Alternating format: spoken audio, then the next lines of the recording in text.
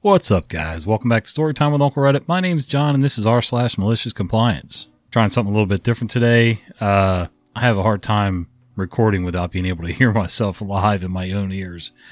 Speaking into the room is a little weird because I can't tell if I'm adding plosives to the mic and all that stuff, but sometimes those headphones hurt. I've tried expensive, I've tried cheap, I've tried earbuds, like in-ear earbuds, and it's just, yeah. So anyway, we're going to give this a shot and see how it goes, and hopefully it's not a total train wreck. All right, let's do some malicious compliance. Mid-2000s company issued cell phone malicious compliance. I work in IT. Some are surprised that I tended to shun cell phones for most of my career. I didn't get one until about 2013. But a big part of the reason was that I knew that, working in IT, if I had one, my employer would expect me to be on call basically 24/7 with no additional pay or anything. There was and still is a social expectation that you answer your phone, or at least reply via SMS or text, no matter where you are or what you're doing. Out on a nice date? Too bad, boss is calling. Dinner with the spouse? Too bad, boss is calling. Driving your kids to some important medical thing? Too bad, boss is calling. If and when you aren't quick on answering calls and messages, it's always a talking to the next day at the office, despite the fact that 99% of your job can be done remotely, but that's another topic. Always been this way for IT staff and probably won't ever change.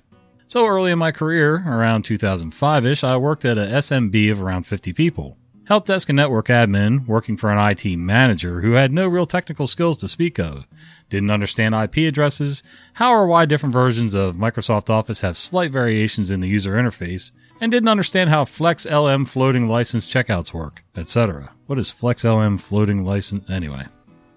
But was good with crystal reports, so they were the IT manager and I was the flunky. This person spent about 80% of their time micromanaging my time and making sure I wasn't idle for so much as 5 minutes of my day. At one point, a person in another department who was working late had some trivial nonsense problem with Microsoft Excel that absolutely 100% could have waited until the next morning to resolve, but was annoyed that the IT manager was beyond clueless to solve his issue at 7:45 p.m., and the regular help desk/network admin guy didn't have a cell phone that he could call for off-hour support, so he complained.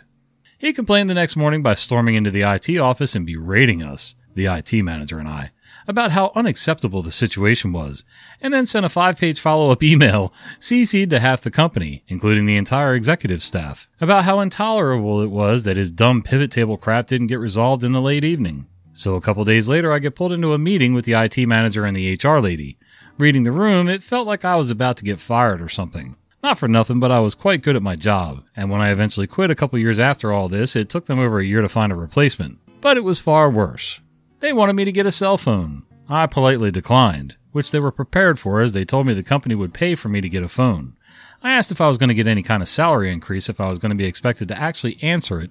My original employment agreement didn't include any on-call stipulations, and was told there wasn't any money in the budget for that, which was a blatant lie. The CEO sent us the quarterly earnings, like every quarter. So I said that I'd take a company-issued cell phone and I'd even answer it after hours without demanding more pay on one condition. I got to pick the phone and the carrier. They were delighted, agreed in writing, and were almost giddy as I got up and left the room. I found a Motorola Razr, at the time a new and very expensive phone, from NTT Docomo, whatever, a Japanese phone company that had the right kind of compatibility to work on the North American cell phone network, but retained a Japanese phone number and had an international roaming plan. Oh dear. I went out of my way to find the worst possible plan, and calling the phone would have incurred two-way international long-distance calling, plus the per-minute international roaming fees and all that. And based on some quick math, it would have cost them over $5 per minute in total to call me. A day or two after the meeting with my boss and the HR lady, I requested a follow-up and presented the phone and plan I had picked out. It was clear from the body language that they couldn't tell if I was kidding or not. The HR lady finally realized I was dead serious and asked why I picked something so expensive. I said with complete honesty, I find it almost offensive that you want me to be theoretically on call for an unlimited amount of time outside the office, potentially disrupting literally everything I do outside of work hours, but weren't willing to offer me even 1 penny in compensation. Well, if someone wants to call me for support after hours, somebody, somewhere, is going to pay for that call, one way or another. They thanked me, said they'd get back to me about it later. The topic of me getting a company cell phone was never brought up again. I never minded having a cell phone. My first cell phone was a company cell phone. It wasn't really mine. It was one of the original Nextels, push to talk. It was about the size of, not quite a brick, but it was fairly substantial. It had a pull-out antenna and a fancy leather case, and it was good for us because we worked with a lot of contractors. And a lot of the bosses or the people that owned these little companies, roofing companies, fencing companies, labor crews and stuff like that, use these phones. We just had to put in I think it was just a short 4-digit code or something like that. And we were linked directly with each one of those subcontractors so that we could just push to talk like a walkie-talkie. Ultimately, sort of, on this plan, it saved money. I mean, ultimately, the cell phone plans that are in place now actually saved money. But for what it was back then, it saved on a lot of phone calls, where we had to pay for roaming and different things like that. But my stipulation with getting the cell phone was, I will answer it. So my workday was supposed to end around 5. It usually ended up being closer to 6, sometimes 7, very occasionally and very rarely. I mean, I was salaried middle management, I guess, for this office. So, there was a couple of nights when we had to get some deadline stuff done and I stayed till 10 o'clock. Not too hateful because it wasn't an all the time thing. And I could have very well said, kiss my ass and left. But what I did say was I would answer that phone up until 7 p.m. Because most of the time, no matter what time I left the office, if it was 5, 6, whatever, I was either not into my nightly thing with my family yet, or I was still on the road. So no big deal. But after 7 o'clock, that phone went off and I answered nothing till at least 6:30, 7 o'clock the next morning. So, yeah, I needed almost a 12-hour window where it was zero contact. The minute that they started pushing from corporate office for me to start answering the cell phone, that's when I said, you don't pay me to be on call. Their answer for that was, well, your salary. It doesn't mean I work 24 hours a day. So either pay me a differential for being on call or leave me alone when I say to leave me alone. Of course, even before we got the cell phones in our office, we were one of the few 2 or 3 offices in the nation that started out with cell phones. Before that, it was this weird 2-way SkyTel pager. You could actually message back on the pager, like a 2-way pager, between the pagers and email, things like that. They were pretty cool to play around with, but we had the SkyTel pagers and a calling card, like a little calling credit card that you would use at a payphone. Imagine trying to find one of them functional these days. And they still expected, with those 2 things in place and your home telephone number, your landline, they expected you to be able to answer if somebody called you. First of all, the only time somebody better call my home phone is if somebody died or, they're telling me I'm fired. Otherwise, leave me alone. As far as the calling card and stuff, once I'm on the road and I've gotten I didn't drink coffee, I still don't.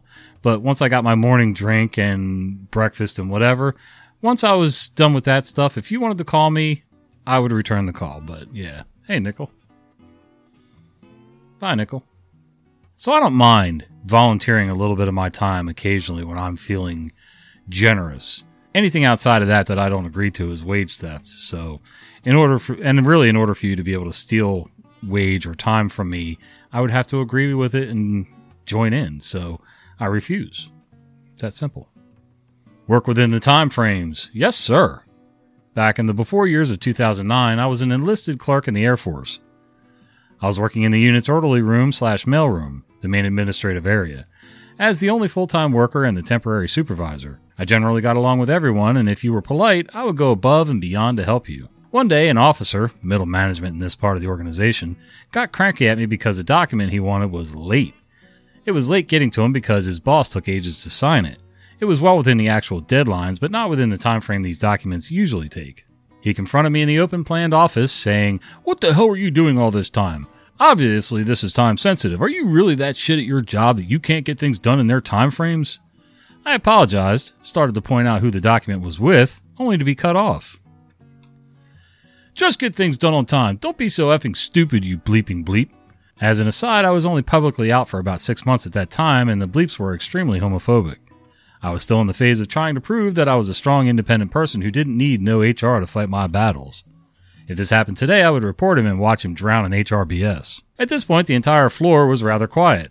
I apologized again and said, "Don't worry, sir, it won't happen again." You see, one thing he didn't know is that I was usually getting everything done weeks, if not months faster than the actual deadlines. Another thing he didn't know is just how petty and malicious I can be, especially when insulted. So I made sure that everything going to Squadron Leader Bleeping Bleep, as he will be called from here on out, was done exactly to the time frames they need to be processed in. What this effectively did was make sure that absolutely no paperwork made its way to his desk for the next few weeks. He did come around every now and then to check in on some paperwork, and I always said the same thing.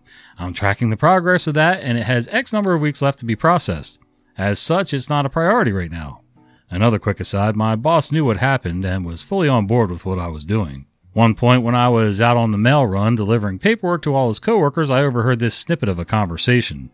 Knife's officer says, "Man, your work's been rather quiet lately. What's happening?" Squadron leader Bleepity Bleep says, "I don't know. Every time I follow something up, he just says that it's not a priority right now." Knife's officer says, "Wait, really? But OP gets things done instantly." "Oh, wait, you were talking to OP a couple weeks ago?" Squadron leader Bleepity Bleep says, "Well." Knife's officer then says, "Oh man, you done effed up." Unfortunately, I had to move on at this point, so I couldn't overhear any more. About a week after that, Squadron leader Bleepity Bleep came around to follow up on something else, and I gave him the usual response. He then did something I wasn't expecting. He apologized to me. He said that he was sorry for how he treated me and had realized that he might have been out of line.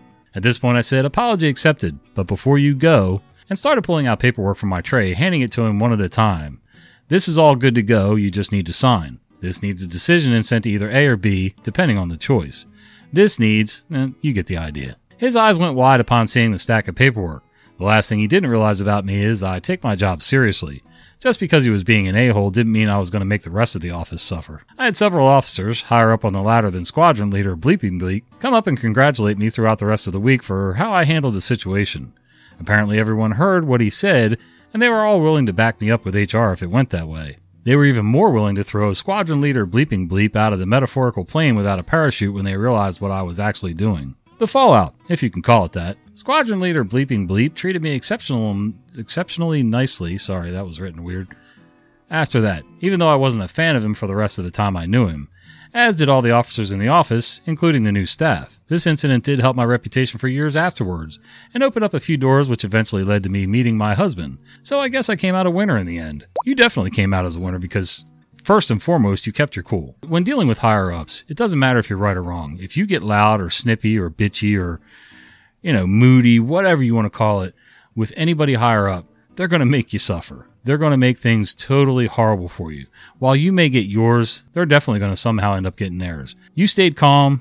Everybody else kind of took care of it. It took care of itself. He came to a realization, with the help of a nice officer, and realized he was just being a dick. No need for any of that. It doesn't matter if you were in, out, whatever.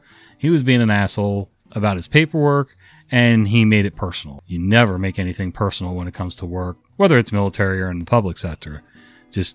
It doesn't work. You may get under one person's skin. It'll end up snowballing later and causing a bunch of other issues. So, good for you, OP. I don't think I would have had the patience to stay in quite that long. I didn't have a choice. I got put out after my first couple years, but for medical reasons. But even with that, I'm not sure I would have had the patience to deal with all the BS red tape. So, at least I know my limitations. You should have better worded your threat, because I saw it as an opportunity. Some years ago, I was 25 male and broke up with my 24 female girlfriend. She had cheated on me after 7 years together, and where we lived, we had a 1-month notice to leave our apartment. In order not to pay 2 rents, I had to wait until the end of the notice before moving out. In the end, she kept the apartment with a new roommate, but we still had to pass the landlord's inspection to get our security deposit back. I moved out something like 5 days before the inspection date, and living with someone you dump for almost a month can be hard.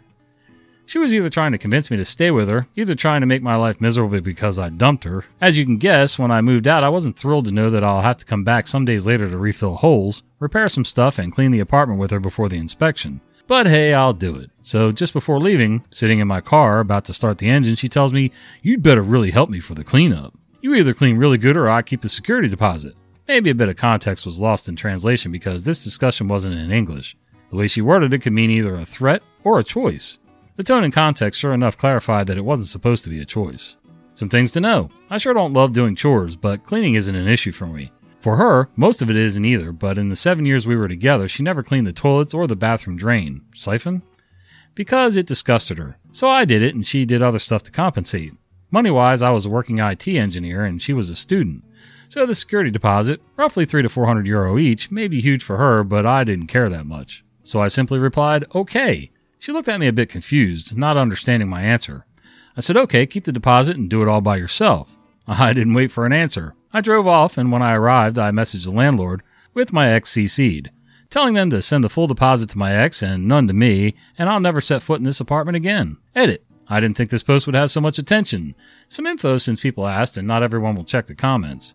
She kept the apartment, but since my name was on the contract, the landlord had to refund the security deposit and have a new one in order to make a new contract. Legal reasons, I guess. Bathtub siphon equals bathtub drain. English is not my first language. Google Translate said siphon, and it seemed weird, but close enough. Where I live, usually the landlord always finds ways to keep at least part of the security deposit. This landlord was the exception, and the first honest landlord I encountered and refunded her the whole amount. I didn't trash the place before leaving or anything else because I didn't want to do a petty revenge or something like that. My goal was to get out and avoid seeing her again as much as I could, not take revenge. This was more than 5 years ago, and I had time to move on since. Don't worry for me. I discovered this sub yesterday, and it made me think about this story I was kind of proud of, so I thought, let's share it. As somebody who can be kind of petty myself, I applaud you, OP, because I don't know that I would have been that kind. I wouldn't have trashed the place either, but I damn sure, even if I didn't need the money, would have made sure that I got at least my part of the deposit back, just out of spite. Otherwise, good for you for moving on and not letting her run you around like her little bee, you know? I really can't stand when people get demanding and start putting ultimatums on me. First of all, it's not going to work to your advantage doing that. And, like I said, I can be petty. So, by the way, I totally understand the whole drain thing. When I try to translate things that I say, especially in my particular vernacular, I don't always use the right phrasing or words or, any combination thereof. And sometimes when I'm trying to translate something into either Russian, Spanish, Italian, whatever, for business purposes and everything else, it can come across a little weird to them when they're reading my stuff. So, yeah, all I can do is apologize in the same letter that I'm translating and beg their forgiveness because, I'm kind of an idiot and I really don't know any other languages. So, also, where you live, you're not unique in that landlords will try to find any way to keep a security deposit or at least part of it. The diagram is no longer ugly. We had a report due to the client the next day. It contained a complex, detailed engineering diagram. The diagram was so detailed it could be hard to find where certain input and output connections were. So I decided to add a simple black and white diagram showing the relative positions of those connections. Boss conducts his last-minute review, doesn't think the new diagram looks very good, and wants me to do something about it. To be fair, next to the fancy multicolored engineering diagram, it does look unimpressive, but I have other things to do, so I just delete it. Boss is annoyed as he clearly wanted me to spruce it up, but he can't force me to spend time on an optional diagram when I have other more important things to do. I feel like I missed half of that story when I was bringing it over. I've been in positions like that where you go a little above and beyond, and it adds to the overall, whether it's a PowerPoint slideshow, whatever, you add something that's useful. Not necessarily pretty, but if all you're worried about is pretty, bright colors and little, designs and page borders and things like that, you're kind of missing the overall point. You need something that people can put their eyes on. That's why blueprints aren't generally multicolored, because it's easier to put your eyes on it and actually scan the document when they used to be blue. The lining and the lettering and things like that was actually blue. Nowadays, they're basically big photocopies, so they're generally black and white. Same thing applies, though. It's easier for me to track. Also, if you got to mark the drawings up, it's easier to mark them up. Pick a different color for each trade, and, if I need to make some notations or changes for HVAC, maybe I'll do that in orange highlighter, and then do a note off to the side, and I'll make a legend, orange equals HVAC, red equals electric, whatever. That way it's pretty stark and you know that there's some big changes coming or things that need to be notated, things that just need to be fixed. And those original drawings that I keep in my trailer through the whole job site end up going in the original paperwork, like the actual drawings that stay in the building in the end with all the markups and things like that so that people can reference it quick and, fix whatever needs to be fixed. I use a lot of PowerPoint, whether I'm watching things on PowerPoint or creating PowerPoints. Hell, I even use PowerPoints for making these videos slides. And I try not to put a ton of stuff on them because there's just no need when doing a presentation to have them over pretty. Maybe a slight color scheme or something like that. But, a ton of transitions just goops things up. I've done it on these videos too where, I started adding bits and pieces here and there. Some of them I like and I'm going to keep. I may alter the way I do them a little bit. And you may have noticed some changes lately in some of the finished videos, but overall, I like the way I do things, and it's a living thing. It's going to change over time anyway. YouTube thinks you're going to like this video right here, and it really helps the channel when you click on these. So do me a favor and click like, click the video, share with your friends, and we'll see you on the next one.